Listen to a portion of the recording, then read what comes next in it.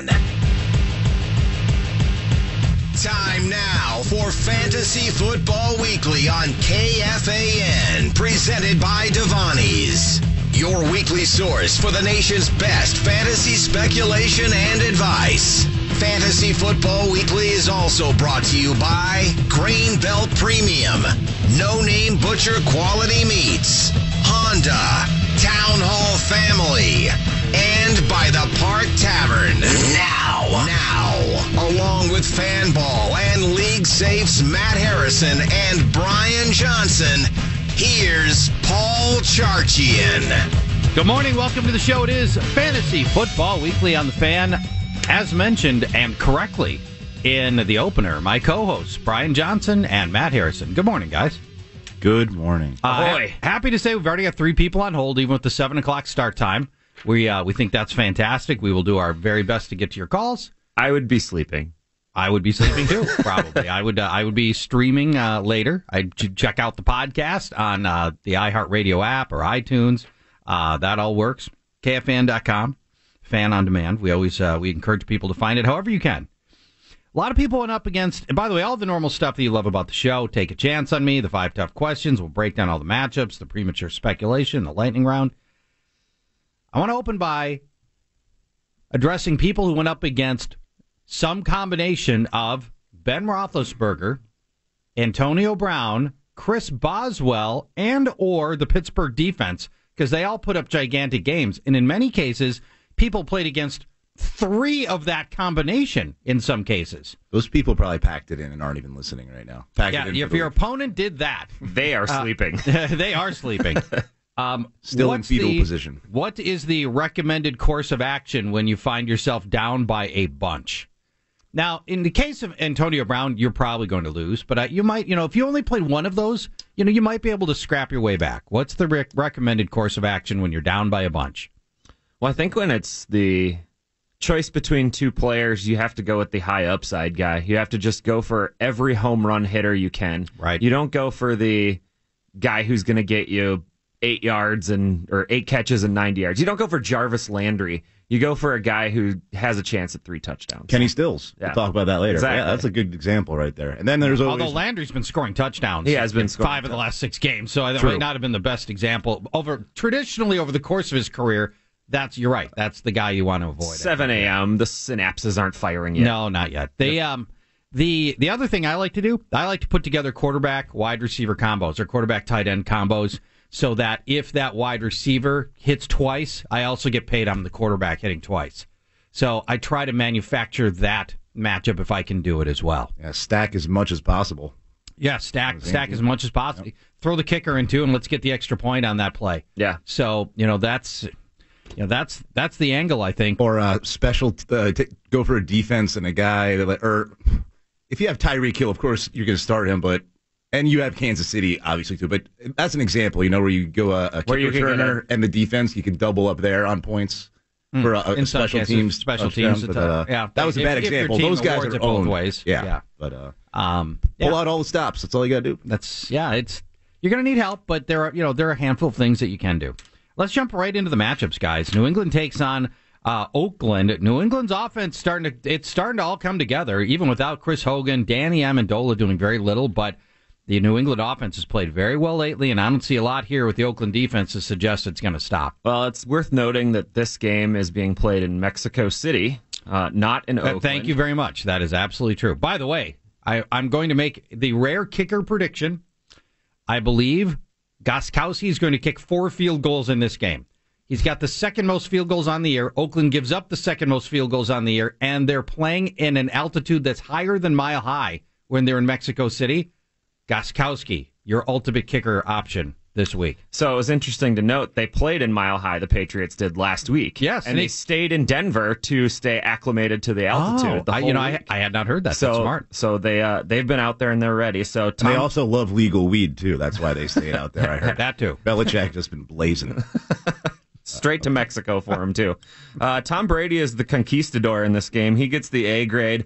El Gronk also getting an A grade. That the team or the Raiders have allowed 4 scores and the 9th most catches to tight ends this year. Brandon Cocineros, Brandon Cooks, He gets an A grade. He was targeted a season high 11 times last week against Denver, which was awesome. Cooks draws a favorable matchup against Sean Smith. He's the league's 64th ranked corner, according to Pro Football Focus, and we probably won't see Chris Hogan this week. Senor Amendola has finished with 40 or fewer yards in 4 consecutive weeks, but Raiders corner TJ Carey has allowed a touchdown to a slot receiver in 2 of the last 3 weeks, so he gets a C grade. That's a yes grade, by the way. C. That's a good point. I like the C grade takes on all new meaning. Yes. In Mexico City. Arriba.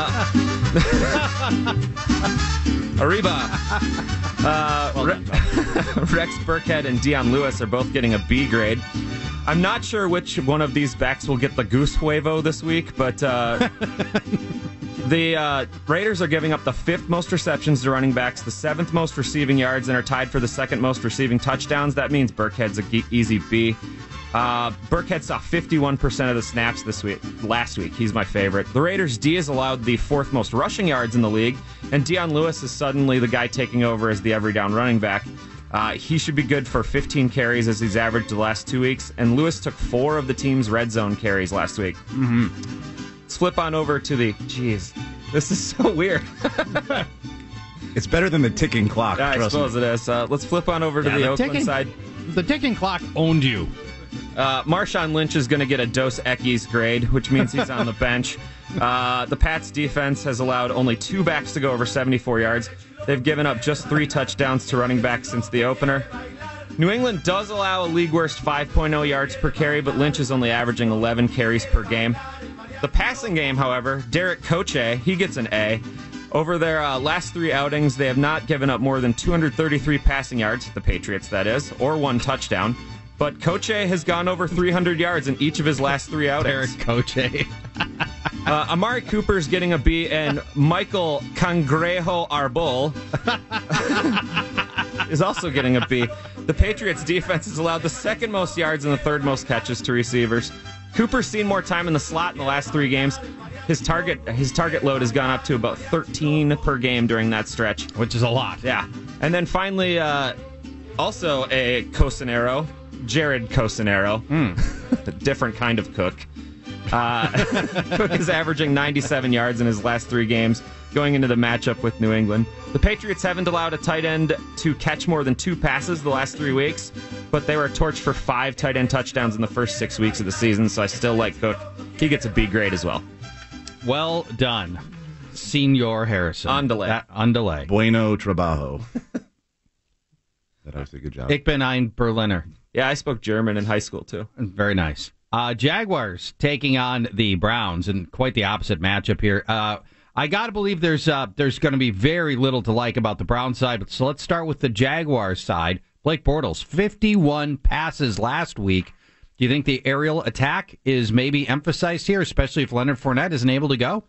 Yeah, well, the path of least resistance against Cleveland is through the air. They have a very legit run deep. I'm still putting Bortles on the bench, though, even though Cleveland has allowed 19 touchdown passes, which is the 3rd most in the league. Bortles has 1 or 0 passing touchdowns in every game but 1 this year, and the one game he didn't was that London game, which is a little fluky. So I still have him on the bench because I'm not a big fan of his pass catchers, who we'll get into here. Starting with Marquise Lee, who I have on the bench. Might be surprised to hear that because he is my boy. We go way back, but he's likely to be shadowed by Jason McCourty. Pro Football Focus's number 2 ranked cornerback. Quarterbacks have an average rating of 54.2 when throwing into McCourty's coverage. Remember, Tennessee just cut him. Yeah. And, in the preseason. They didn't need him against Antonio Brown. No, certainly not. Yeah, that was a tactical blunder. It doesn't get much better at wide receiver. Allen Hurns has been ruled out with a knee. That brings Keelan Cole into play. I'm going to give him a desperation C. Cleveland has allowed 5 wide receiver touchdowns over their last 4 games. And Cole has averaged 50-plus yards over his last 3 with a catch of 20-plus yards in each game. His targets have increased 4 straight weeks, so he could be a sneaky little play this week. As could Mercedes Lewis. If Schmerick Schmebron got it done, I didn't say his name. Thank you. I do deserve a little peacock here, though, because I did say to play him on Fanball last week, and if you did, you made out all right. Mercedes Lewis. He gets a C. Yep. Mercedes Lewis could be another sneaky daily play on Fanball this week. It's just against the Browns. That's all you really have to say. A great matchup for tight end, so I'm giving him a C. Yeah, this is the Browns. Were it not for the Giants, we would be talking about how you deploy every tight end against the Browns. Absolutely. Now, what about Dede Westbrook, which I've had a dozen people ask me about this week?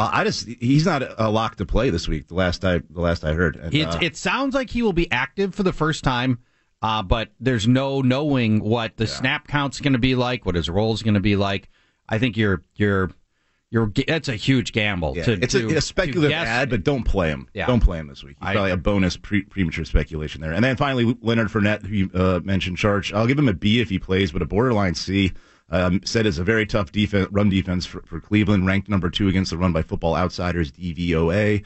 Only one running back has topped 60 rushing yards against the Browns, and that was your boy, Buck Allen, Charge. So, my guy. Over to Cleveland. This will be quick. The passing game. Before you leave that side of it, only defense in the league that is not allowed a 100-yard rusher or a 300-yard passer, Cleveland Browns. Yeah, and obviously if Fournette does sit, Chris Ivory and even Corey Grant become somewhat intriguing, but I'm not very compelled to start them in a very tough matchup. But Ivory, C-level play if Fournette does sit, but don't get excited about his prospects. Cleveland bench the passing game. That's pretty obvious. Even Corey Coleman, who should make his return, you don't want to start him.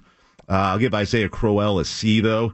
Even though since the Jaguars have acquired Marcel Darius, they're allowing under 3 yards per carry. The run defense wasn't very good before acquiring Darius, but Crowell has turned in back-to-back games with at least 95 scrimmage yards and a touchdown. He's averaging 5.7 yards per carry over the last 2 weeks, and Cleveland is going to have to try and run the ball to have any hope in this game. And then I'm benching Duke Johnson, though. The Jaguars are pretty tough against pass-catching running backs, and Duke's not going to get enough carries to warrant a start. As we said at the time, that those touchdowns that Duke Johnson was manufacturing early in the season, that wasn't going to keep going, and it hasn't. Nice little player, but he's not a touchdown scorer. Final matchup of this segment. Lions taking on the Bears. We begin with Matthew Stafford. Bears ranked top 10 in passing yards allowed and in the top 5 in passing touchdowns allowed. I don't love this matchup. Stafford barely crossed 200 yards passing last time he played in Chicago. Didn't throw any touchdowns in that game. And that marked the second time in the last 3 seasons that he's failed to throw any touchdowns in Chicago. This has been a tough spot for him. So I'm nervous about Stafford, but he's been so hot. I'm still giving him a B grade here, but he'd be closer to a C than an A. Staying with the passing game, Golden Tate gets a C grade. Despite his 100-yard game in Green Bay 2 weeks ago, he's been bad outdoors. Not one of his 17 touchdowns since coming to Detroit has come in an outdoor stadium. And in 3 games in Chicago, he's totaled 100 yards. That's it. Gross. Bears have only allowed one 100-yard receiver all season, and that was Antonio Brown in week 3. Golden Tate's good. He's not Antonio Brown good. It goes back to last year, the Bears stifling number 1 wide receivers. They just shut him down. They do. C grade on Golden Tate. C grade on Marvin Jones. Hyper inconsistent. It feels like an exploitable matchup with Chicago corner Kyle Fuller, who was ranked 89th by Pro Football Focus in 2 games with Chicago last year, though. He posted 67 yards and 74 yards, didn't score. I feel like that's about what you're going to get from Marvin Jones this week. That puts him in the C grade as well. Eric Ebron, I feel like I have to mention him because he scored last week. Chicago is an elite tight end defense. Do not chase last week's fluky touchdown. Kenny Golladay, only 11 snaps last week. You can't start him until we start seeing more consistency in playing time. Let's talk about Amir Abdullah. Go to the running game. Suddenly getting goal line touches. Amir Abdullah rushing touchdowns in consecutive games. Bears run defense, very middle of the pack. They're 15th in yards allowed. They're averaging 110 rushing yards per game, but they're likely without their run-stuffing linebacker, Danny Trevathan, in this game. And the return of Detroit's left tackle, Taylor Decker, definitely helps. Chicago's allowed 8 touchdowns via the ground, tied for the second most, including 3 in just the last 2 weeks. So I like Amir Abdullah. B grade on Amir Abdullah this week. Let's go to the Chicago side because this won't take long. There's only one startable player, and that's Jordan Howard. Get this, he has not scored a touchdown since Mitch Trubisky took over. None. And even John Fox, though, has got to know that his team's best chance to win goes through Jordan Howard.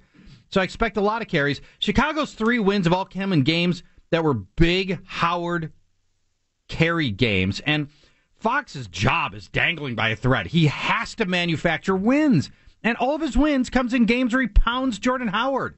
It hasn't happened much, but they haven't won when the Bears have been favored, right? They don't have a win. Never. As the favorite. In John Fox's tenure in Chicago, they're 0-6 in games in which they've been favored. By the way, they've only been favored 6 times. That's what I meant by not happening. I think it's 0-7 because last week they were favored too against the Packers. You're right. You may be right that now they're 0-7. Yeah, that could be. Detroit, top 10 run defense that hasn't, although that has not stopped the Lions from giving up 10 rushing touchdowns, tied for second most in the league. So I think Jordan Howard does get a touchdown here and finds the end zone again. He did not score against Detroit in his rookie year, but he did rush for almost 200 yards in the 2 games against the Lions. He averaged 5 yards per carry. He gets an A grade in this game, and you're benching the entire Chicago passing game. Trubisky has thrown 1 touchdown in his past 3 games. He's failed to top 164 yards in all but 1 of his NFL starts. And if you're thinking about looking at Dontrell Inman because he's emerging as the go-to receiver, yeah, well, he gets Darius Slay, and he's on the sleigh ride, so he's out too. So nobody to go to there whatsoever. When we come back, 9 players you can pick up off of the waiver wire. We call it Take a Chance on Me on Fantasy Football Weekly when we return.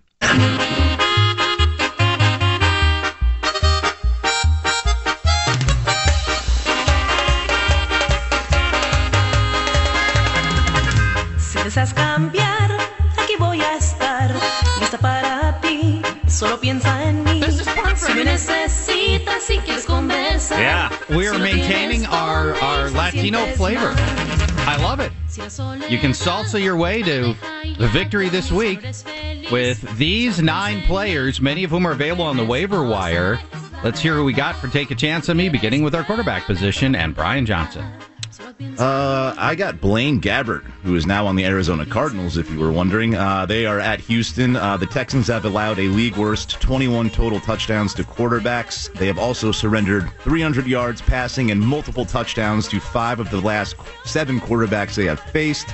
The Texans also allowing 5.5 yards per carry to quarterbacks, and Gabbert does have some wheels. And I know his resume is not stellar by any means, but please remember that he played for the Jaguars back in the dark ages and the 49ers last year, who had no weapons whatsoever. He does have Larry Fitzgerald now. Yeah. So Gabbert has a shot on Sunday. All right. I'm kind of with you on that. All right, Matt.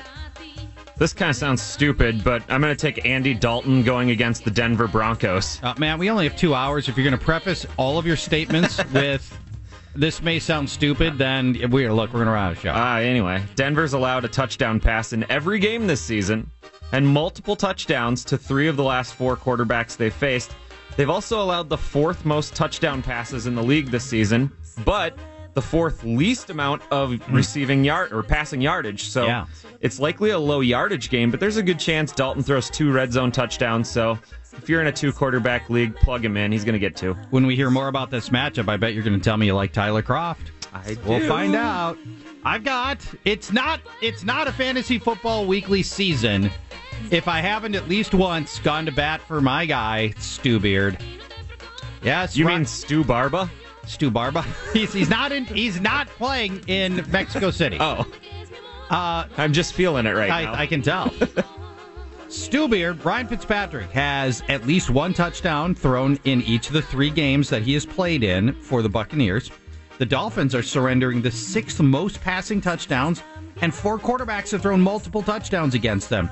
The wildly inconsistent Cam Newton, last week, 4 touchdown passes against the Dolphins. I only need Stu Beard to be half as good as Cam Newton. He can do that.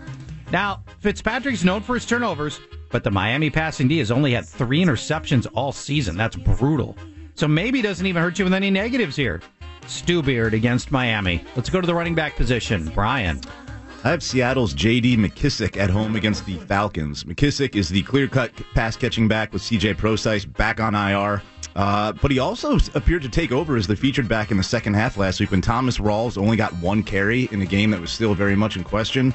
McKissick looked good, averaged more than 5 yards per touch on 9 touches. And Atlanta, it's all about the pass catching here, though, for McKissick. Atlanta allows over 6 catches and over 8 targets per game to running backs. So McKissick is a nice little add.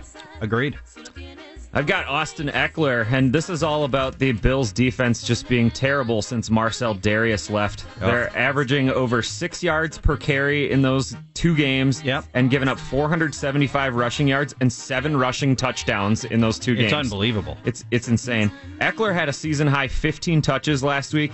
His snap percentage has gone up every week in the last 4 weeks, from 11% to 33% last week. And Melvin Gordon's been pretty inefficient, to say the least, over the last couple of weeks. He's also battling knee and foot issues, so they could spell Gordon a little bit, give Eckler a little bit more time on the field. Kenyon Drake goes up against Tampa Bay, and he's looked far better than Damian Williams. They say that they're going to continue an almost even timeshare, but even if they do, Drake's been pretty good, even in the timeshare. But I think in the reality, and sooner or later, the cream rises to the top. Coaches want to win their games, and they put their best guy on the field, and that's going to be Kenyon Drake. He goes up against a Bucs defense that's allowed 100-plus yards to opposing running backs in 4 of the last 6 games. Let's go to the wide receiver position and or tight end position. You can do either one. Brian. I usually go tight end, but I'm going to go wide receiver this week. Houston's Bruce Ellington at home versus Arizona. More specifically, Ellington's at home versus not Patrick Peterson coverage. Yes. Who he will likely or surely shadow DeAndre Hopkins in this game. 7 of the 10 wide receiver touchdowns allowed by Arizona have come from number 2 wide receivers. Ellington stepped up last week with Will Fuller banged up, who will likely miss this game as well. Caught 4 passes for 41 yards on 8 targets, so I'm liking Ellington. Okay. It wouldn't be a Fantasy Football Weekly if Charch didn't have Stu Beard, and it wouldn't be a Fantasy Football Weekly if I didn't pick on the Giants' defense versus a tight end. But Travis Kelce's too easy. It is too easy. So let's go Demetrius Harris, the backup tight end against the Giants. I like it. The Giants have allowed top 5 totals in targets, catches, yards, and touchdowns to tight ends. They've allowed at least 1 tight end touchdown in every game dating back to Week 17 of last year. There's enough for everybody to go around in this game. Demetrius Harris is going to score a touchdown. It's going to be great. Well, we talked on the podcast yesterday on Fanball. You can play 3 tight ends. You might as well play all 3 tight ends for the Chiefs in this game. Our final take chance me player is former Minnesota Viking, now Raven, Mike Wallace. Healthy for the first time in, basically all year. Running most of his plays from the left side of the field. He's got a very winnable matchup against Green Bay's corner, Devon House, who ranks as cornerback 94 by Pro Football Focus. Packers secondary can be beaten a wide variety of ways, but downfield speed guys in particular, hammering them. Josh Bellamy got loose deep for a touchdown against the Packers last week. Week before that, the speedy Marvin Jones, 107 yards and 2 touchdowns. Week before that, Ted Ginn, 141 yards. Speed guys burn the Packers. We know all about Mike Wallace. He's just cheap speed. Let's see if that can all come together. We'll take a break. When we come back, more matchups, including Chiefs versus the Giants. Are there any Chiefs to play other than their 3 tight ends? That's laughable. Find out when we come back. You're listening to Fantasy Football Weekly on The Fan.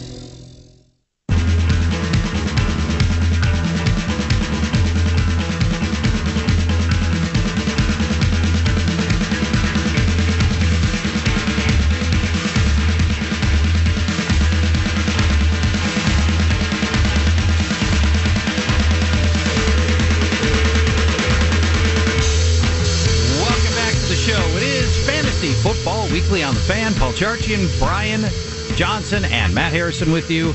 Matt, let's dive right into your matchup. Chiefs take on the Giants. We know we love all of our tight ends. It's the matchup of a millennia for Travis Kelce. He's on pace for potentially a Hall of Fame career. He could play 10 more years from now, get enshrined in Canton. He will never, ever have a game that looks better on paper with higher expectations going into a game than Travis Kelce has for this one. Yeah, he's the top receiver on Fanball this week, too. He's the most expensive priced receiver on Fanball. How about that? And it makes sense. Yeah. You can start Travis Kelce, obviously. You can start Demetrius Harris. Frankly, you could start Ross Travis, the third-string tight end who got 2 targets last week. How about this? Let's pull Tony Gonzalez out of retirement and maybe Keith Cash and Walter White. Start them, too. Tyreek Hill, he gets an A grade. The Giants' last 2 games, they've allowed 23 yards per reception to Rams wide receivers and 26 yards per catch to 49ers wide receivers. And that's 394 yards and 3 touchdowns on just 16 completions. And Tyreek Hill averages 22.7 yards per catch, so he's an easy A grade. Alex Smith getting an A grade. Giants defense has allowed 9 passing scores in the last 3 games, and multiple touchdown efforts in every road game this year for Alex Smith, so he gets the A. Kareem Hunt, I'm getting in the bounce back game. I'm giving him an A too. Big time. No Sean. Yeah. Sorry, go ahead. No Sean Moreno? Is he? No Sean Moreno. Yeah. No Sean Moreno. Never mind. Just keep going. Just ignore me. Hunt hasn't seen. Oh, it's no Snacks Harrison. That's what I was trying to go with. I was Samsonite. I was way off. It was not even close. No Snacks Harrison, who's the run stuffing lineman for the Giants in this game, and that's going to make things a lot easier on Kareem Hunt. Yeah, Hunt hasn't done well really. He hasn't seen the end zone since week 3, and it's been held under 100 yards since week 7.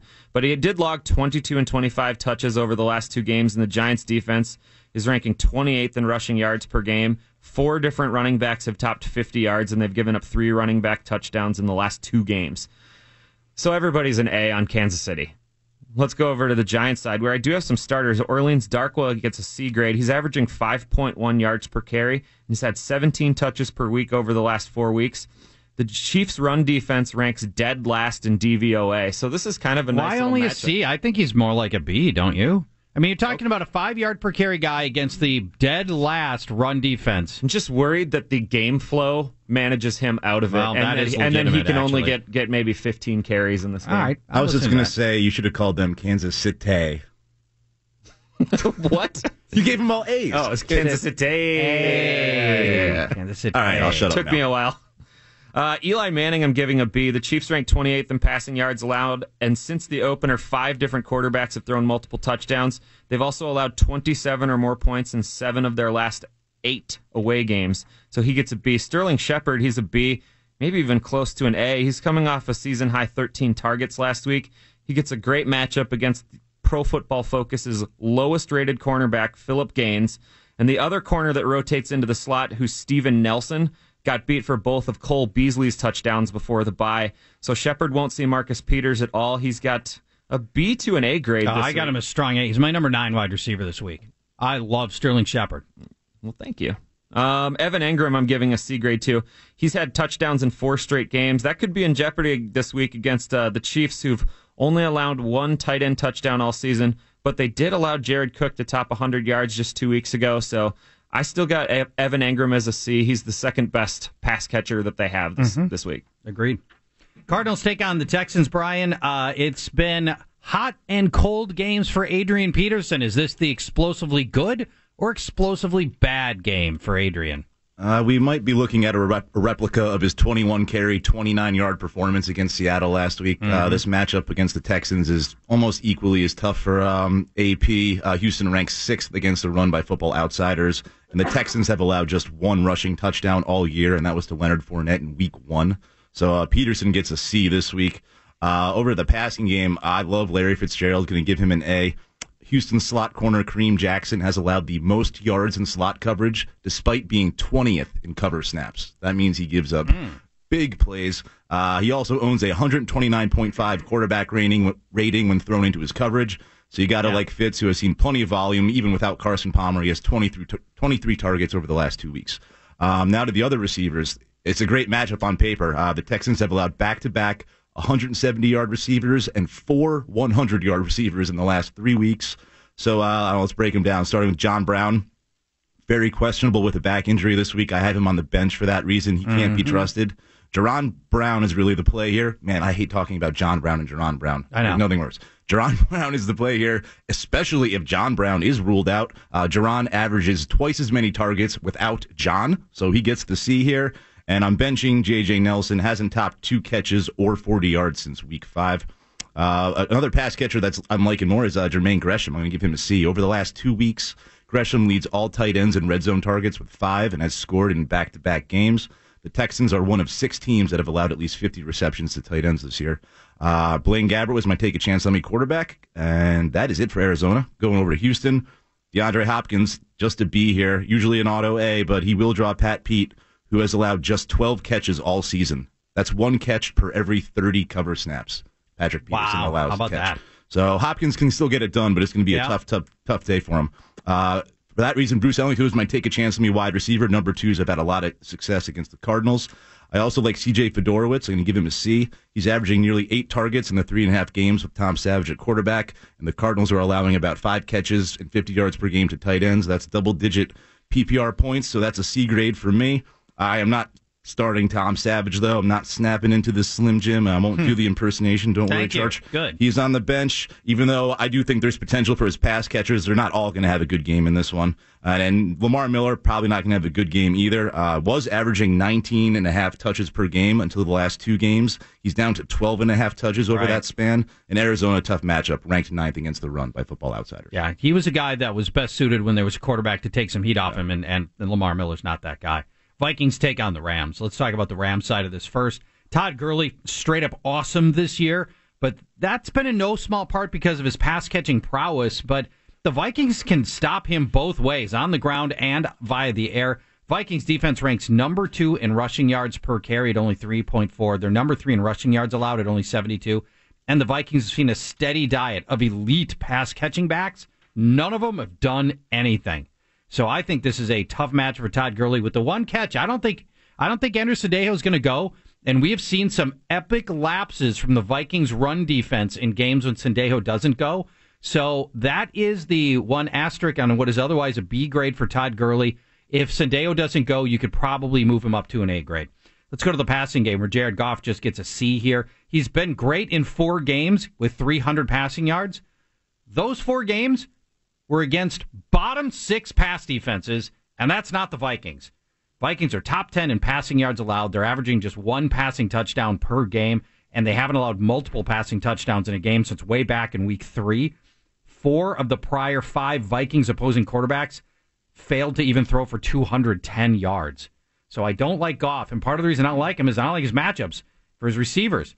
Robert Woods very likely is going to end up getting Xavier Rhodes in this one, and Xavier Rhodes might be the best shutdown corner in the NFL right now. He has meant the statistical death of virtually every opposing receiver. I don't like Robert Woods much at all, but I'm giving him a C grade just based on how good he's been the last few weeks.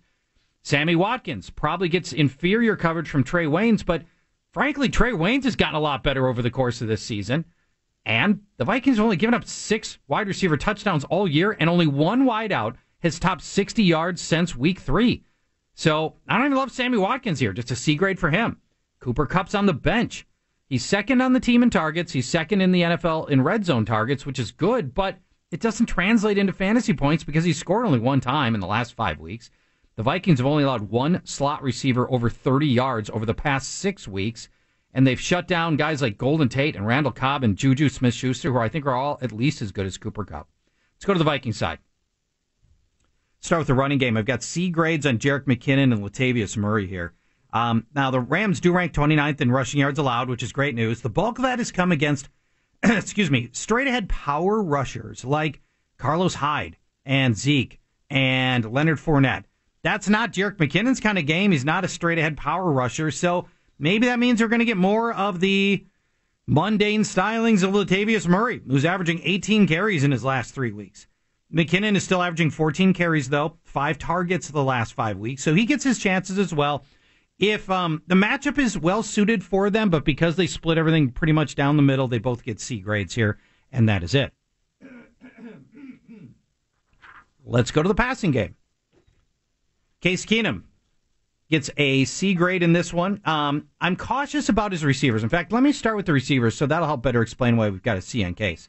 Adam Thielen's the only player in the league with at least 5 receptions in every game, but he goes up against Rams slot corner Nickel Roby Coleman, who's allowed 2 touchdowns to slot receivers all season. They held in check Jamison Crowder and Doug Baldwin and Alan Hearns and Larry Fitzgerald. Only Sterling Shepard has broken the 50-yard mark from the slot against Roby Coleman all year. I think we owe him an apology. I think we used to rag on him last year. His ironically named. Well, and he just wasn't very good, but he certainly has righted his own ship. He seems to be playing better now. Yeah, definitely. Well, funny what Wade Phillips will do for a career. True. Wasn't it just Nickel Roby before as well? Yeah, maybe. Right. I don't know. Maybe he added a last name and it helped him out. Maybe he married a fine woman with the last name of Coleman and decided to take her name and hyphenate. Let's not rule that out. Now, Roby Coleman is he's a little on the slow side, and Adam Thielen's game is all about burst and quickness, so he does have an opportunity here, and I still have a B grade on him. All right, Diggs. Converging trends for Stephon Diggs. He's been awesome in the 3 home games, 93 yards, 173 yards, and 98 yards in the 3 he's played. 2 and 0 touchdowns in those 3 games. But he draws excellent cornerback Tremaine Johnson on the left side of the defense, where he most often lines up, and Fanball writer John Holler notes that Johnson has given up no touchdowns and an average of 3 catches per game. That's it. So, and Diggs runs 2/3 of his routes on his side of the field. So I've only got a C grade on Stephon Diggs here, C grade on Kyle Rudolph, who has caught at least 5 passes in 5 straight games, but hasn't gone over 47 yards during that span, and he's not scoring. He's unlikely to start stretching the field against the Rams, who have shut down the likes of Jimmy Graham and Jordan Reed and Jason Witten here. So just a C grade on Kyle Rudolph. So that lastly brings us to Case Keenum with another C grade. That's the overwhelming grade I've got on his receiving options. I'm hesitant to give a strong recommendation here. They've got the Rams have posted 28 sacks on the season, which is a lot, but Case Keenum's only been sacked 5 times, which is amazing. The Rams secondary is tough too. Only 3 quarterbacks have thrown for more than 225 yards against the 9th-ranked pass defense of the Rams. 6 quarterbacks have thrown 0 or 1 touchdown pass, and that is usually what you get from Case Keenum most games, 0 or 1 touchdown pass.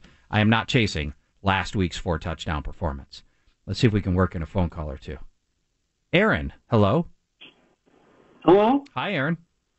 Hey, how's it going? Good. Thanks for your patience. I appreciate got it. a couple questions here. First one, quarterbacks. Would you play Carr or Wilson this weekend? That's a tough call. On paper, New England looks like the easier matchup, but that defense is starting to turn things around a little bit. Patriots' pass defense over the last 5 weeks is 10th best in the NFL. So if you look at the season-long rankings, they still look like they're dead last. But if you shorten it to the last 10 weeks, they're actually quite good. Yeah, and we'll talk about this game later, but I think it's fixing to be a shootout, and I think Wilson will be. These teams met last year, and it was a shootout, so I'm expecting a repeat performance. So I'll go with the dual threat quarterback here and say Wilson. All right, and then running backs, Burkhead, Abdullah, or Collins from Baltimore?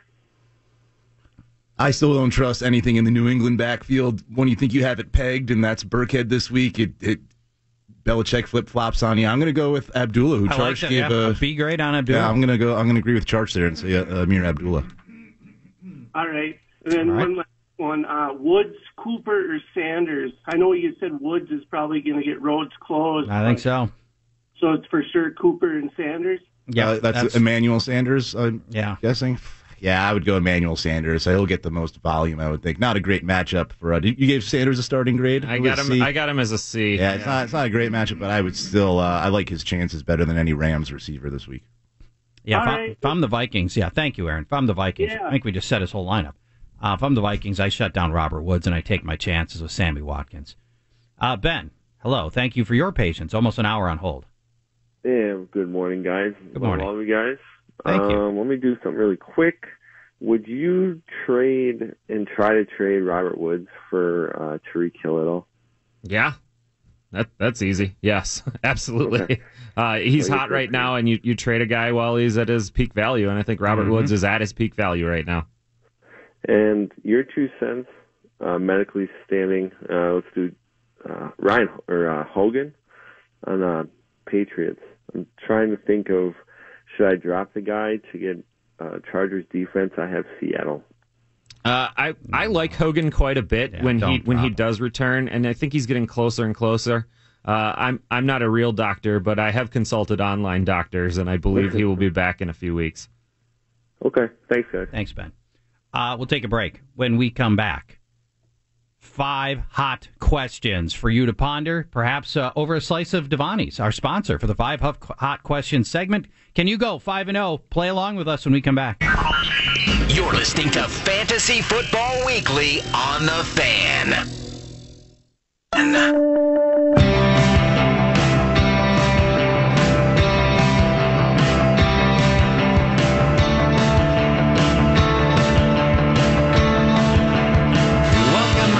The show.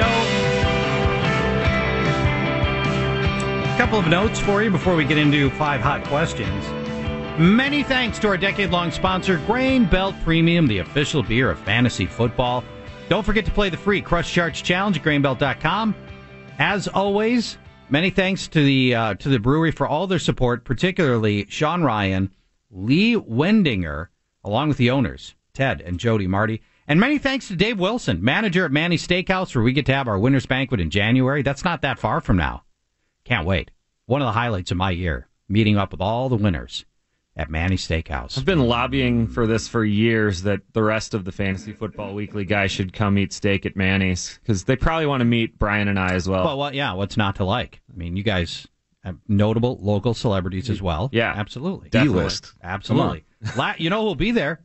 Dan Giuliano is going to be there. Oh, Dan? 10, Dan Giuliano will I know be there. Dan. Absolutely. Not really, but...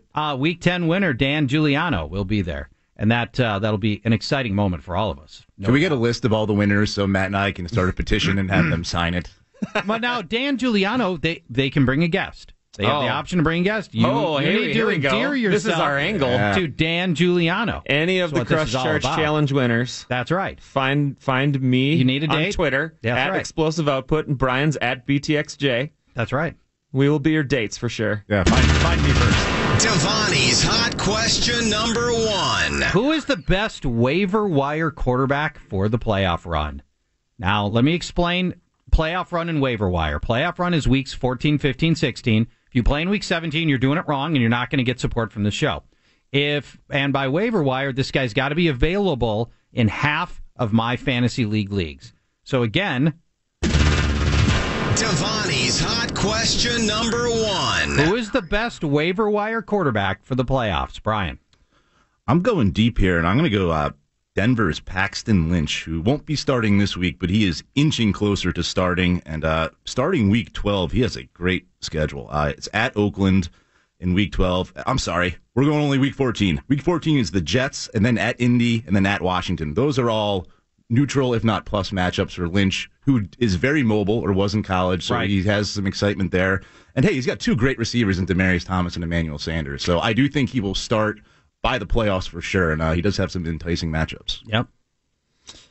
I've got Blake Bortles. Blake Bortles right there. Fantasy playoffs against Houston, San Francisco, and Tennessee, all 3 of which are bottom 10 pass defenses. We just saw Tennessee get lit up on Thursday night. Dude threw 51 times last week, and it's worth noting that Blake Bortles has never once lost a playoff game or a Super Bowl. Sounded like there was more to that. Nope. Has never lost a Super Bowl, Blake Bortles. Very nice. The correct answer is Jay Cutler, owned in only 28% of leagues. Very improved, averaging 2.25 touchdowns per game over his last month of play. And his 2 main targets, Jarvis Landry, Devontae Parker, healthy now, and 3 favorable matchups in the playoffs. New England, currently the bottom-ranked pass defense on the season. Buffalo, a defense that's getting worse by the week. They recently gave up 3 straight 300-yard passing games. And Kansas City, the 28th ranked pass defense on the season. Correct answer, Jay Cutler. Devani's hot question number 2. Who is the best waiver wire running back for the playoffs? This was the hardest one. Oh, by the way, let me mention this. Do you think you're going to end up starting Jay Cutler? Well, hopefully not. But, if you're headed to the playoffs, anything bad could happen to your quarterback, and now you need somebody serviceable. If you're powering your way into the playoffs, you want to make sure that whatever starter is getting you there, if anything happens to that guy, you've got a backup. Or maybe that guy runs into the Jaguars in the playoffs. You've got somebody else you can scramble to. That's why we do this exercise. Who is the best waiver wire running back for the playoffs, Matt? I have Kenyon Drake. Like you said, the schedule for the Dolphins is very favorable in the playoffs. New England, Buffalo, Kansas City. And if your league goes to week 17, which we don't recommend, they get Buffalo again, so that's just fun times. 7 catches for 82 yards and a touchdown, or 7 runs for 82 yards and a touchdown last week. 15 total touches and 104 yards the week before. He looks like the best runner there, and that offense is really flowing a lot better since Jay Ajayi left and Kenyon Drake showed up. Brian? He was my premature speculation last week. I'm going to go with Houston's D'Onta Foreman, who his carries have been going up in the last few games. He's seen double-digit carries as Lamar Miller's touches are going down. Foreman's basically a Miller injury away from being a fantasy factor, and Miller got hurt last year. And starting in Week 14, he has San Francisco. That could be a that could be a very good matchup for Foreman if he gets significant touches. And then in Week 15, he has Jacksonville, and in Week 16, he has Pittsburgh. Those aren't great matchups, but those are certainly matchups where the Texans will be forced to run more than they are to pass. So I will go D'Onta Foreman. Yeah, I like the D'Onta Foreman angle as well, but that is not the correct answer. The correct answer is Devontae Booker. By the playoffs, Denver will be out of the real-life playoff hunt by the time the fantasy playoffs roll around. And they might be out of that by this week, to be fair. That could be, too. They may well want to give their rookie runner a long look to see if he's the answer for next year or not. And they face a bunch of mediocre run defenses in the playoffs. The Jets, the Colts, and the Redskins, all teams that are just sort of middle-of-the-pack run defenses. They all give up 4 or 4.1 yards per carry. Devontae Booker owned in 49% of fantasy leagues. See, I think Kenyon Drake is not even in. I gotta believe Kenyon Drake's owned by way more than half of fantasy leagues. So I don't think he's even eligible for this. Because if he were, I think I would have taken Kenyon Drake. But I don't think he's eligible because I think he's rostered everywhere at this point. Devani's hot question number 3. Who is the best waiver wire wide receiver for the playoffs? Brian. Real quick, Booker isn't really eligible either because he was my premature speculation a few weeks ago. So doesn't make him ineligible. All our listeners added him. Our listeners already have him. Everyone's added him already. But he is 49 and change % owned in my fantasy leagues. All right, wide receiver. Yeah, let's go to my New York Giants and Tavares. I thought you weren't doing your savage thing this week. That wasn't. Savage. That was awfully savage right there. Oh, inadvertent. It was savage. Yeah.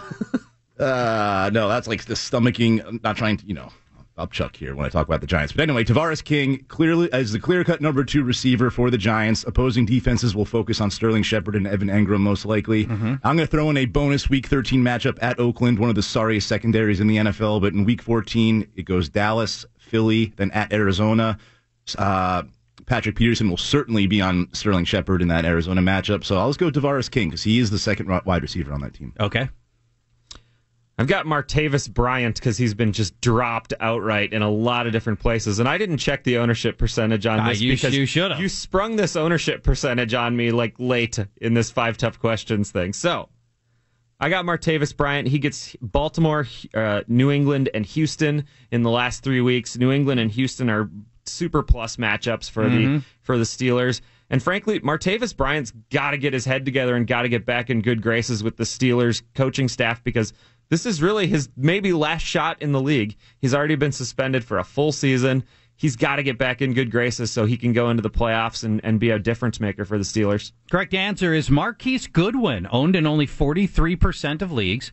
He will be now if part of Brian's rationale is he like the number 2 receiver that you can go get, how about a number 1 receiver for a team? Now, granted, it's not a good offense, but by the time the fantasy playoffs roll around, who's his quarterback going to be? Jimmy Garoppolo. That will be a massive upgrade at quarterback.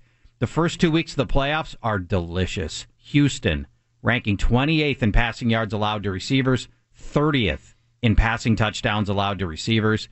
Tennessee is the week after that. No team has allowed more wide receiver scores than the Tennessee Titans. For those first 2 weeks, Marquise Goodwin, genuinely startable. And you watch, he'll be a take a chance on me guy in those weeks.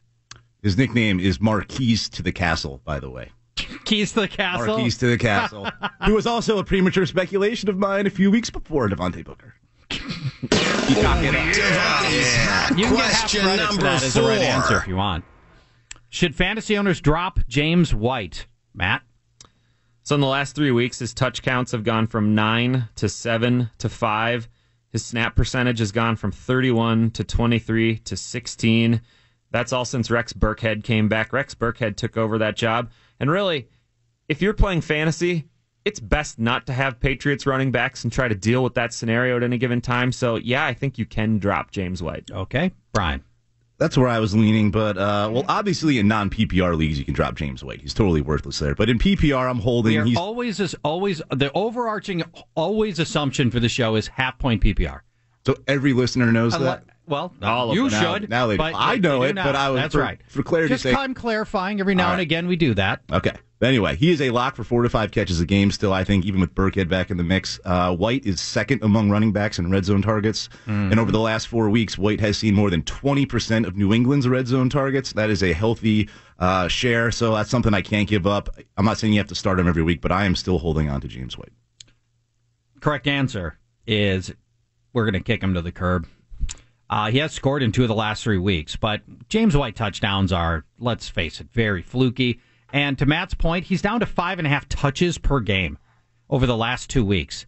Fine, you just can't be fantasy relevant on 5.5 touches per game. Lewis is a better runner. Burkhead's a better runner for sure. And the schedule only has one opponent in the bottom third. I went looked at the entire rest of the New England Patriots schedule against running backs through the air, and they only have one compelling matchup left this season for the rest of the way. And it's Oakland, and it's Sunday. So if you don't play him here at Oakland, you're never going to start James White. Cue the mariachi music. Yeah, we should actually. Yeah, exactly. We just referenced it. Yes. So we will drop James White. Devani's hot question number 5. Which is the real Leonard Fournette, the consistent workhorse we saw in the first portion of the season, or the flaky, injured, and suspended version we've seen in the last month? Brian. I don't know if you recall, about 5 or 6 weeks ago, you asked a hot question about Leo Fournette, if he could sustain his ridiculous touchdown per game pace. And back then I was a little worried about his durability, and I said no, because at that point in the season, he was on pace for 320-plus carries. In his last year at LSU, he only had 129 carries, so I was worried he would hit the wall. He kind of has injury-wise with this ankle issue that won't go away, and now he appears to be a bit of a knucklehead, breaking all these team rules. So right now, the real Leonard Fournette is the injured, flaky version. Hopefully he's not that in the long term, but right now people just care about this year, so I will say injured/flaky. Okay. Yeah, Brian hit all of my salient points there. It just looks bad because of how Fournette is already on the injury report again this week. I don't want to deal with it right now. Leonard Fournette has been a workhorse back throughout his time at LSU. He's a freakish talent. We've already seen it. He's a 3-down back. We've seen that. High first-round pick. Those guys get every benefit of the doubt to stay on the field even when they do dumb stuff. He's a young kid who will probably not make the same mistakes that he's making now, in part because he's getting the discipline that he deserves. He's in the middle of an utterly mundane ankle injury that we will never remember in a couple of weeks. He will be a top 5 ranked running back in everybody's preseason rankings next year, and we will never remember this bump in the road. Bonus question. The rare 6th hot question. Oh, no. From emailer Tony, who wants to know, Tarnowski, who wants to know, where is In the Zone because this show sucks? Matt. Gophers have a 11 a.m. start today, which means we go early. Change the station, bro. Bills take on the Chargers. Matt. And for the Bills, LaShawn McCoy. Awesome games, terrible games. You don't always know when they're coming, but this is a Chargers run defense that's been pretty bad for most of the year. What do you think about LaShawn McCoy this week? So I gave him a B grade. He's one of just 5 players averaging at least 22 touches per game. Unfortunately, he's only averaging 2.7 yards per carry on the road, and the Charger defense has allowed just 1 rushing touchdown and 1 100-yard rusher in the last 5 weeks, and a lot of that coincides with Denzel Perryman, who came back from IR. He's a good run stuffer. The Chargers held the Jaguars running backs to 21 carries for 45 yards when you exclude Corey Grant's 52-yard fake punt gain. So it was 2 yards per carry last week. So that's why he gets knocked down to a B. The load of carries is still going to be there, though. The passing game, on the other hand, everything changed because Nathan Peterman is now the starter. He and the rest of the passing game, including Kelvin Benjamin, Jordan Matthews, and Charles Clay, are on the bench. The Chargers have the number 6 DVOA pass-rated defense, and they rank 2nd in the NFL in sacks with 29. Peterman's going to be under duress this whole game. Kelvin Benjamin also has to deal with Casey Hayward. The Chargers defense has only allowed opposing receivers to score 1 touchdown in their last 3 games, and they've only allowed 1 touchdown to opposing tight ends all year, yet to allow 100 yards to the position, so Clay's on the bench too. Over on the San Diego. It's not San Diego anymore. It's Los Angeles. Los Angeles. The Chargers side. Melvin Gordon's getting an A. New Orleans has 24 straight second half. Or New Orleans last week had 24 straight second half running attempts. Plays. That's right. They scored 6 touchdowns on the ground against the Bills last week. And I mentioned a lot of the Marcel Darius stats when I talked about Austin Eckler, who's my take a chance on me runner. That's why Melvin Gordon's getting an A. There's enough to go around here. The passing game, however, it's not as easy. Phillip Rivers is getting a C. The Bills have only allowed 1 multiple touchdown game, and the rush defense is just so bad that nobody's throwing on them at all. Mm-hmm. Cam Newton, Derek Carr, and Drew Brees combined for 1 touchdown pass against the Bills. They don't need to throw. That's why Keenan Allen's only getting a C. He's had just 1 50-yard showing in the last 4 weeks. Hasn't scored a touchdown since week 1. Yeah. The Bills have allowed just 4 receiving touchdowns all year, but they've given up a couple of big games to wide receivers. A.J. Green, Michael Thomas, Demaryius Thomas, and Mike Evans all had great games. That's why Allen's frankly not on the bench right here, and he's still getting a C. Yeah.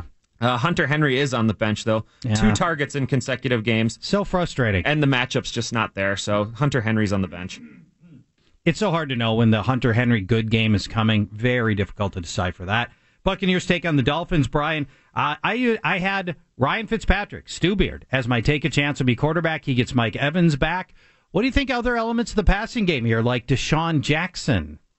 Yeah, Evans, will give him an easy A. He's pretty angry, too, so I kind of like that factor. A chip for on the Evans in this shoulder? one. Oh, yes. Yeah. Deshaun Jackson, though, still is a boomer bust candidate. Give him a C grade. With A potential, though, that's boomer bust right there, right? Miami has allowed 7 wide receiver touchdowns in their last 5 games. Hey, if Johnny Holton and Marvin Hall can score on Miami, why not Deshaun Jackson? Jackson. Can you guess what teams Johnny Holton and Marvin Hall play for, by the way? No. Question 7. Oakland and Atlanta. There you go. We all learned something today. Sorry, Miss Jackson. Sorry, Miss Jackson. Cameron Brate, can give him a C, too. Just 1 catch in each of his last 2 games, but Miami has allowed the 2nd most catches and 10th most yards to tight ends. I cannot talk today. And Matt, didn't you have some great Brate stat last week when McCown throws to tight ends? He's like better than Uncle Rico throwing that football over the mountains. It was Fitzpatrick throwing to tight ends. He had just this insanely good. Yeah. So hopefully he does that with Brate, and Chargers take a chance on me. Quarterback was Fitzpatrick, as he said. I will give over the running game, give Doug Martin a B, averaging a solid 15.5 carries per game. Not posting great numbers, but that's kind of auto start volume for me. Muscle Hamster has gone catchless in each of the last 2 games. He's been a bad hamster in that regard. But the good news is that Miami is bottom 10 in rushing yards allowed and has given up the 3rd most rushing touchdowns, so Martin is startable. Over to Miami. Chargers are going to hate this, but I'm giving Jarvis Landry an A+ in PPR and an A- in standard. No, I like him this week a lot. Now, this is justified. Oh, you can't go the plus and minus part. In PPR, you can't because Landry, aside from Antonio Brown, already played this week, so he has an extra game. And actually, Landry has 2 less games than Brown. But Landry is 1st in catches among wide receivers, 33rd in yards. That's hard to do. Think about, and you should see the list of players above him. It's pretty ugly. But he has touchdowns in 5 of 6 and 5 of his last 6. And Tampa is just getting shredded by wide receivers. That's why I'm also giving Devontae Parker an A. The Bucs have surrendered at least 1 wide receiver touchdown in 7 of 9 games. And Parker is very consistent when healthy, as he pretty much is right now, and has a very high ceiling. Kenny Stills, I'm going to give him a C. Basically a bonus take a chance on me player, averaging nearly 8 targets per game over the last 4. Has at least 5 catches and 65 yards in 3 of those 4 games. And there have been 6 secondary outside wide receivers who have at least 95 yards or score a touchdown against Tampa Bay this year. So Stills is startable. Julius Thomas, just barely out of C territory for me, has scored in back-to-back weeks, but just 2 catches last week. Opposing tight ends are averaging less than 4 catches and 45 yards per game against the Bucs, so I have Thomas on the bench. Jay Cutler is startable, though. He gets a C. Certainly has B potential in this matchup, averaging 2+ touchdowns over his last 4 starts. Tampa Bay has given up at least 260 passing yards and 1 touchdown in 8 of 9 games this year. That's probably a safe floor for Cutler. And Damian Williams, I will give a C because he's technically the starter, has seen 10+ touches in 2 games post-Jay Ajayi, but has been far less productive than Kenyon Drake. Your take a chance on me running back charge. I agree. He is the much better play. All right. When we come back, we'll continue with our matchups, including Redskins at the Saints. Many of you picked up Samaje Perine. Will you start him right off the bat this week? We'll tell you when we come back. You're listening to Fantasy Football Weekly on The Fan.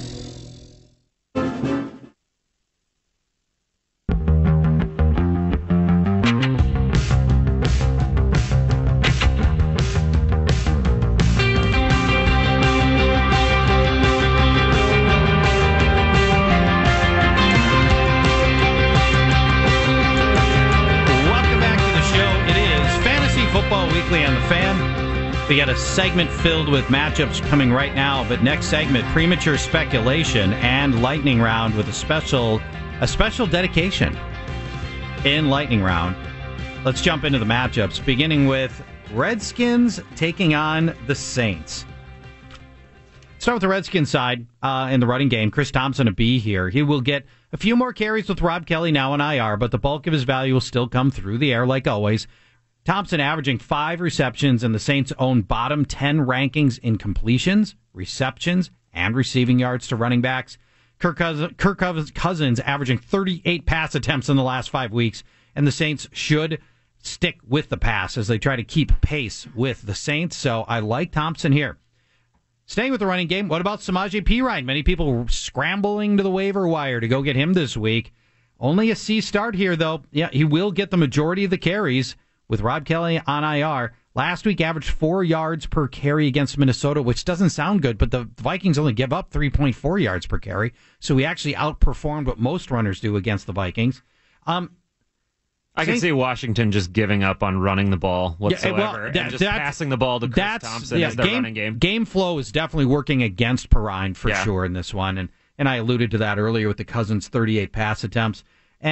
Now, the Saints shut down LaShawn McCoy last week. They shut down Doug Martin the week before that. Prior to that, they were gouged, though, by Jordan Howard and Aaron Jones. Straight-ahead power runners like Perine. So maybe there's an angle here, but only a C grade, and you're hoping for a touchdown out of Perine. Let's go to the passing game. Kirk Cousins, only a C. I do think he throws a lot here, but the Saints have a really good pass defense. They're number one.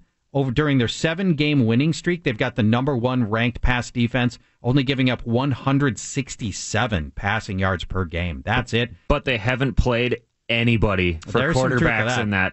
Matthew Stafford was the only one they played that was any good. 0 or 1 touchdown passes in 6 of the 7 games that they have played during the 7-game winning streak. So I got Cousins with a C here, and part of it's because try to find who his great target is. I mean, who's the target that's going to blow up with the big game? I told you I like Chris Thompson through the air, but I don't know that he's going to be explosive.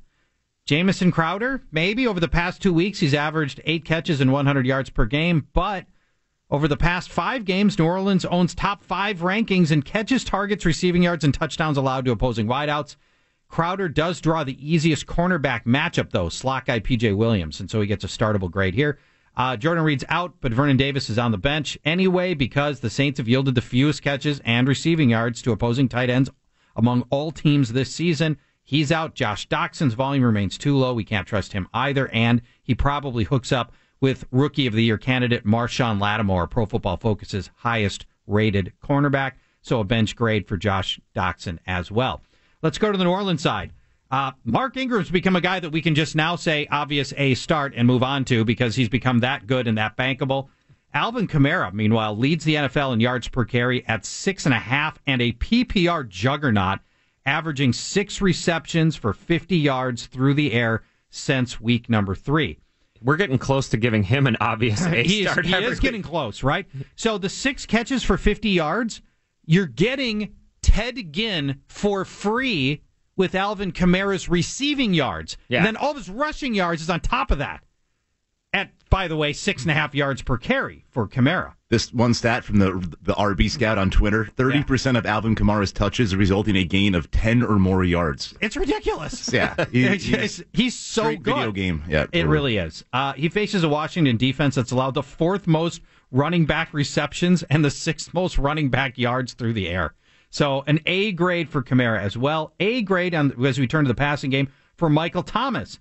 He runs less than 30% of his routes from the right-hand side. That means he's mostly going to avoid Josh Norman, and that's the key. Anytime you can avoid Norman, and really, actually, the Vikings went at Norman and had plenty of success, but avoiding him makes it even easier. He's mostly going to see Bashaud Breeland, Pro Football Focus's 100th ranked cornerback. Over the past 5 weeks, no team has allowed more wide receiver touchdowns than the Redskins have. Thomas, A grade.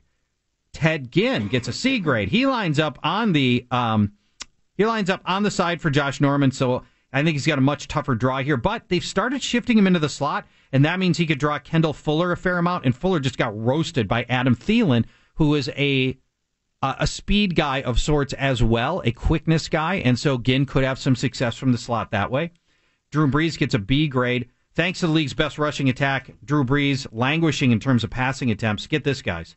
Over the last 3 games, he's thrown 28, 27, and 25 passes. And I was thinking to myself, man, that's crazy low output for Drew Brees. Yeah. So I went back through all of his career game logs. It's been 13 years since he went 3 games without topping 28 pass attempts. I would have guessed Purdue. Yeah, almost. I had to go to 2005. Yeah. It's been that long, and that will probably be the case here as well as we continue to love Ingram and Kamara. All right, let's move on to our next matchup, and that is Baltimore taking on the Green Bay Packers. Baltimore's going to win this game, by the way. This is going to Baltimore be a very unexciting game for reality and fantasy But purposes. let's start here. I want to hear your thoughts on Danny Woodhead, week number 1 of availability. By the way, they're expected to activate him today, so technically he hasn't even been activated. But we'll find out. So it's your last chance at a premature speculation of Danny Woodhead. Mm-hmm. He's going to return. Terrence West is also going to return. We still have Buck Allen and we still have Alex Collins. This backfield's just muddy. I don't want any part of it this week. The Packers have actually allowed the 9th fewest receiving yards to opposing running backs. So I have Woodhead, Allen, and West on the bench. I'm giving Alex Collins just a tepid C. West looks like he's returning. Collins averages 2 yards more per carry than West does, and 6 backs have gone over 100 yards or scored a touchdown against the Packers this season. Joe Flacco, I'm giving a C minus. He hasn't passed for 270 yards all year. He only hit the 2-touchdown mark once, but his top 2 receivers, Mike Wallace and Jeremy Maclin, are both going to be healthy and on the field at the same time. And prior to the gimme last week at Chicago, Green Bay's defense had allowed an average of 329 passing yards over the last 3 games. Charch already talked about how he liked Mike Wallace as a take-a-chance-on-me wide receiver. I do. I gave Jeremy Maclin a C as well. I agree. Macklin's shoulder is as healthy as it's been since the beginning of the year. In the 2 games prior to the bye, he scored in one and hit 98 yards in the other. The pass defense for Green Bay is bad. They've allowed the 4th most receptions and 6th most yards to wide receivers. And slot corner Demarius Randall should be facing Maclin. He's Pro Football Focus's 111th coverage grade among 116 quarterbacks. So Maclin gets a C, maybe even a B. Let's go to the Packers side where Jamal Williams, I'm giving him a C grade. Aaron Jones is out. It looks like Ty Montgomery is trending that way as well. But the Ravens' run defense is really good, and they've been dominating since Brandon Williams returned to defensive tackle. In 2 games prior to the bye, Baltimore allowed 45 rushing yards and 45 rushing yards to the Dolphins and Titans running backs combined. But Jamal Williams is going to get all the work because there's just nobody else. So he gets a C grade. Brett Hundley's on the bench, though. The Ravens have held 7 of 9 quarterbacks they faced to 1 touchdown or less and 7 of 9 to 220 passing yards or less. Brett Hundley's got a groin injury that he's been kind of limping through this week as well. And Baltimore has more interceptions, 13, than touchdowns allowed this year. That kind of works into Brett Hundley's game right there. That does. That's perfect. Devontae Adams is the only receiver I can give a C grade Agreed. to. I wouldn't start anybody else. He faces Jimmy Smith, who doesn't leave the right size. Adams plays roughly half of his snaps from that position, but he has 33 targets to Jordy's 24 from Hundley this season. That's why Jordy's on the bench. His average game without Aaron Rodgers, 2.6 catches and 22 yards. No touchdowns. All right. Just gross. That is gross. We'll take a break. When we come back, Falcons take on the Seahawks in a game in which the Seahawks are going to be very, very shorthanded offensively and defensively. We'll talk about that matchup plus lightning round and premature speculation when we return. You're listening to Fantasy Football Weekly on The Fan.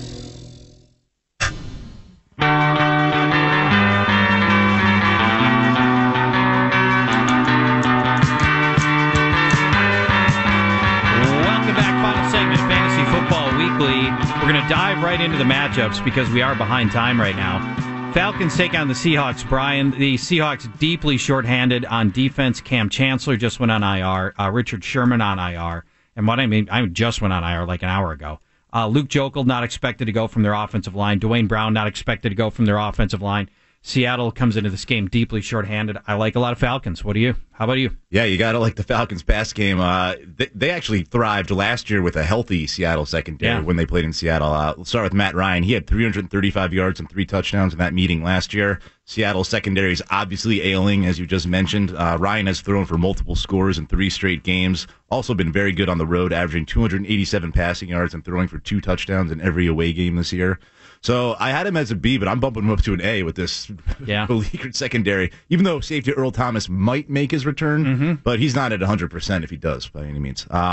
Julio Jones, who I had as a B, he had a good game last year in this matchup, 7 catches for 139 yards and a touchdown. And if you recall, he was jobbed on a non-pass interference call late in the game that cost them the win, right? Where he had Sherman beat for another big gain, so he was pushing 200 yards in that game. So I'm bumping him up from a B to an A now with this banged-up secondary. So you're obviously starting Julio. You can start Mohamed Sanu as well and giving him a C. Sanu runs mainly from the slot, which should put him in Justin Coleman's territory, who is plus in coverage. But without Sherman, they might kick Coleman to the outside now. So who knows how that secondary is going to shake up. So Sanu is startable with the C grade. So is Austin Hooper. Seattle has allowed 4 of the last 5 tight ends they faced to catch at least 4 passes and hit 60 yards. So I like Hooper in this matchup too. And you got to like Tevin Coleman with no Devontae Freeman, who's out with a concussion. I'll give Coleman a B. He's in for an expanded role here. It is a tough matchup. The Seahawks are allowing just 101 rushing yards per game and have allowed the second fewest receptions to running backs, but they have allowed 8 total touchdowns to the position, including 5 in the past 3 games. So Coleman is a pretty solid start. Yep. Over to Seattle, you mentioned the woes on the offensive line. That's causing me to bump a few of these guys down. I had Russell Wilson as an A. I'm going to put him down to a B. And that caller who I told to start Wilson over Carr, I'm kind of flip-flopping there with this O-line revelation. So yeah, it's bad. Yeah, and other than Aaron Rodgers, no quarterback has topped 265 yards against Atlanta or 2 total touchdowns. They have given up good numbers on the ground to guys like Cam Newton and Dak Prescott. Both scored, so Wilson's definitely startable, but he's going to be running for his life in this one. He is. Doug Baldwin, he did not have a good game when these teams met last year. I'm going to give him just a B. He's a borderline C. Atlanta has allowed just 1 100-yard game to a wide receiver, and only 1 wide receiver has scored multiple touchdowns against them this year. Baldwin will see a heavy dose of Brian Poole, though, who allows the second highest catch percentage among quarterbacks per Pro Football Focus. So you're still starting him. I'm benching Tyler Lockett and Paul Richardson, though. Jimmy Graham, I'm going to give him a C. I had him as a B, but he might be doing a lot of blocking in this game. Yep, that's the worry. 6 touchdowns in his last 5 games, though. Multiple touchdowns in 2 of his last 3. You got to start him, but he's going to be in line for some O-line duty in this one, unfortunately. And then Thomas Rawls, I have on the bench with this banged up O-line. Only 1 carry in the second half last week, so he is certainly on the decline. I don't think he was ever on the incline this season. So that is why J.D. McKissick was my take a chance on me running back. He should get a lot done through the air, and he was basically the featured back last week in the second half. Injuries play a big factor in the Eagles at Cowboys as well, because Dak Prescott once again will be without his left tackle, Tyron Smith. Prescott sacked 8 times last week without him there, 6 from that side. And Smith is going to miss another game. And that means Eagles defensive end Vinny Curry gets to just tee off on him. And Curry is way better than, was it Claiborne? Yeah, it was Claiborne who notched the 6 sacks last week. That's true. So Curry ranks 16th among defensive ends by Pro Football Focus. So I'm nervous about Dak. He's all the way down to a C grade here because of this matter and seeing how it all worked out last week. After a shaky start to the season, the Eagles' secondary's improved dramatically. Over the last month, the Eagles giving up 229 passing yards and barely 1 touchdown pass per game. So Dak's just a C grade here. Dez Bryant, just a C grade as well. He hasn't topped 50 yards in 3 games. And I worry about Dak having enough time in the pocket to find Dez downfield. The good news, your glimmer of hope for Dez Bryant is that big-bodied receivers have tended to do the best against Philadelphia, and obviously Dez is a big physical receiver. Jason Witten, just to see here as well. I'm a little bit like Jimmy Graham. Worried he's going to have to spend a lot of time blocking, unfortunately, and that may be the case for Jason Witten as well. We're going to keep the whole running game on the bench, though. Alfred Morris, difficult task this week. He goes up against the number 1 ranked run defense in the NFL, Philadelphia, giving up just 66 rushing yards per game. and an NFL low 29 first downs on the ground. Morris is also going to be on the wrong side of a game script in which probably the Eagles get ahead in this game, and then they need to throw, and Alf doesn't catch passes, and so I don't think that works in his favor either. So let's keep him on the bench. Now, if they're going to throw a lot of passes, potentially to running backs, Rod Smith, maybe. We know that his deal is going to be your change of pace back, your passing down back, but I just don't know that he cobbles together enough work here to make him a reliable starter, so I've got him on the bench as well. Now let's talk about the Eagles side. Carson Wentz, obvious A start. We don't even need to elaborate. Same with Zach Ertz, who's been an elite fantasy tight end all year long, and a nice matchup here. Let's spend more time on Alshon Jeffrey, who is nursing an ankle injury but should play. But let's note the risk here that he really is a game-time decision for Alshon Jeffrey. He's been red hot of late, but the Dallas secondary has only allowed 2 receivers to top 80 yards all year. And Jeffrey has scored a touchdown 2 of his last 3 meetings with the Cowboys, so a B grade for him. Nelson Aguilar. You may remember that 5 seconds ago I said that only 2 receivers have topped 80 yards against the Cowboys. Both of those receivers ran from the slot, and that's why I still like Nelson Aguilar in this game. I thought you were going to say both were Nelson Aguilar. No, we're not actually. Yes, although it could have been. He goes up against Orlando Scandrick, who ranks as cornerback 63 by Pro Football Focus. C grade on Aguilar. All right, now the backfield. And we touched on this last week during their bye week. This thing's always going to be confounding between Ajayi and Blunt and Clement, and to a lesser extent, Wendell Smallwood, thank you. Dallas has been a good run defense. Remember, they just held Kareem Hunt to 37 rushing yards 2 weeks ago. But now they're without Sean Lee. And without him last week, they let the Falcons roll up 117 rushing yards. So, No Sean Lee. Yeah, no Sean Lee. I like that. Blunt and Ajayi likely to share carries almost evenly.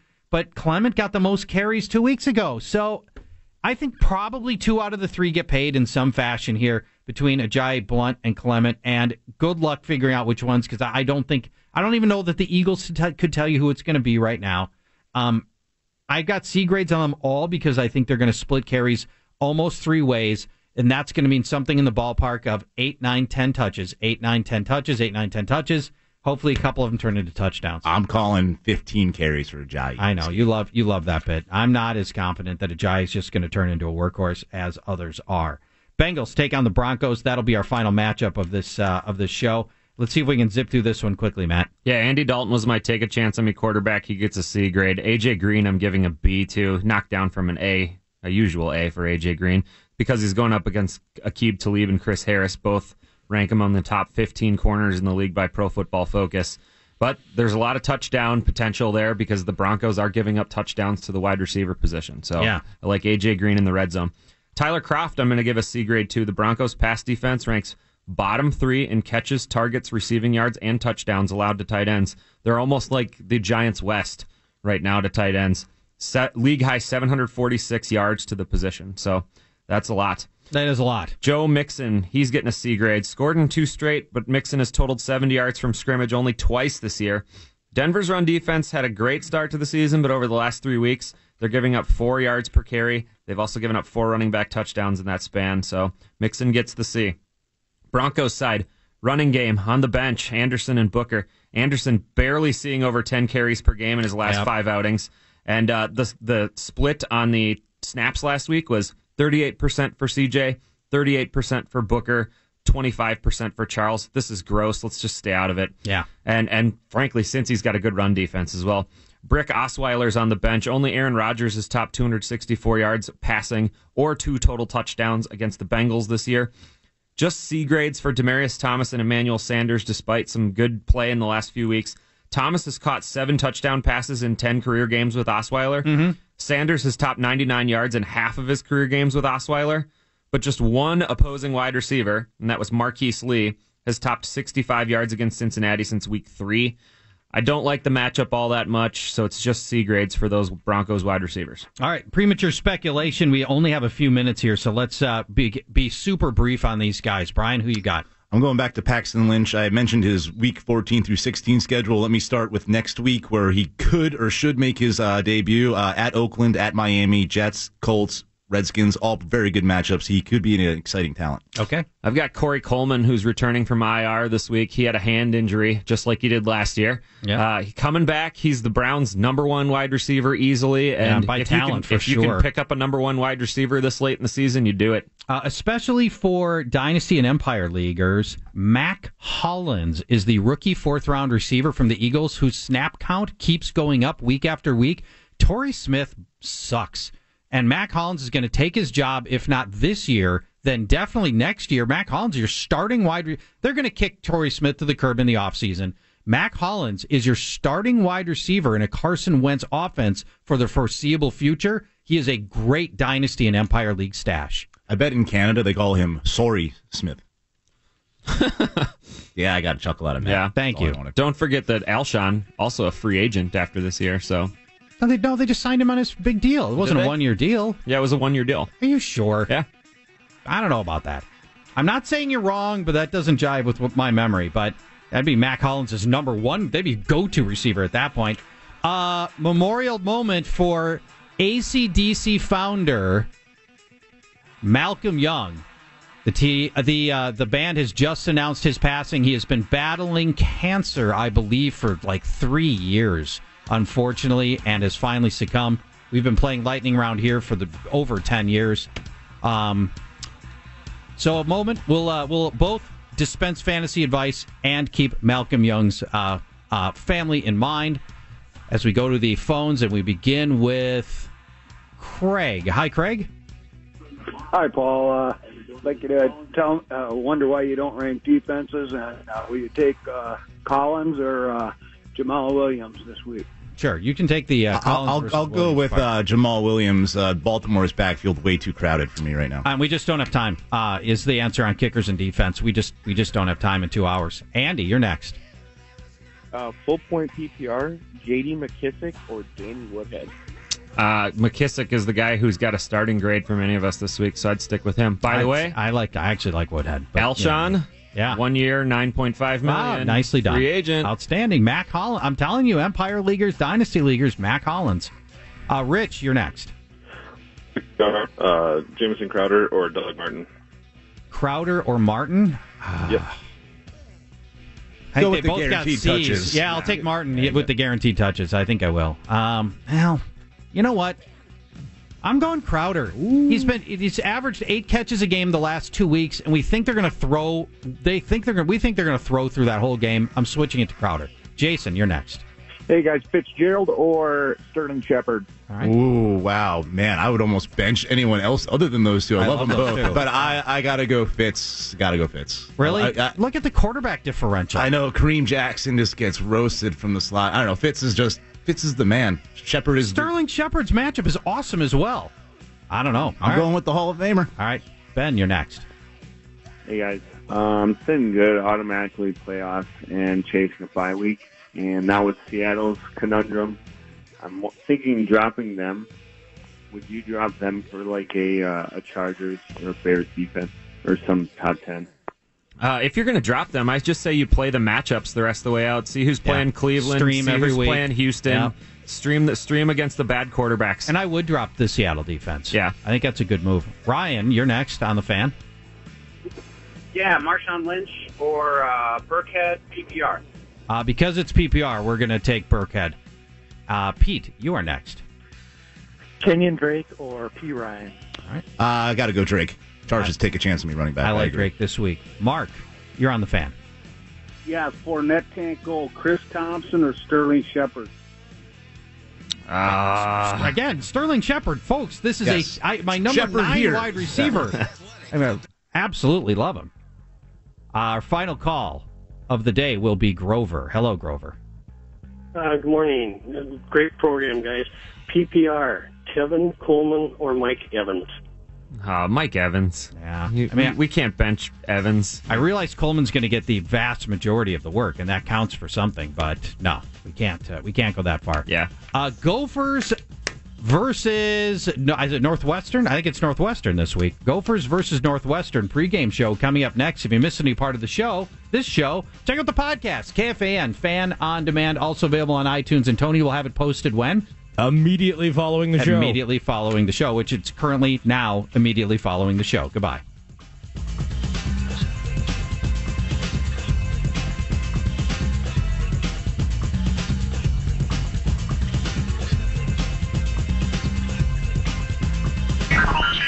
You're listening to Fantasy Football Weekly on The Fan.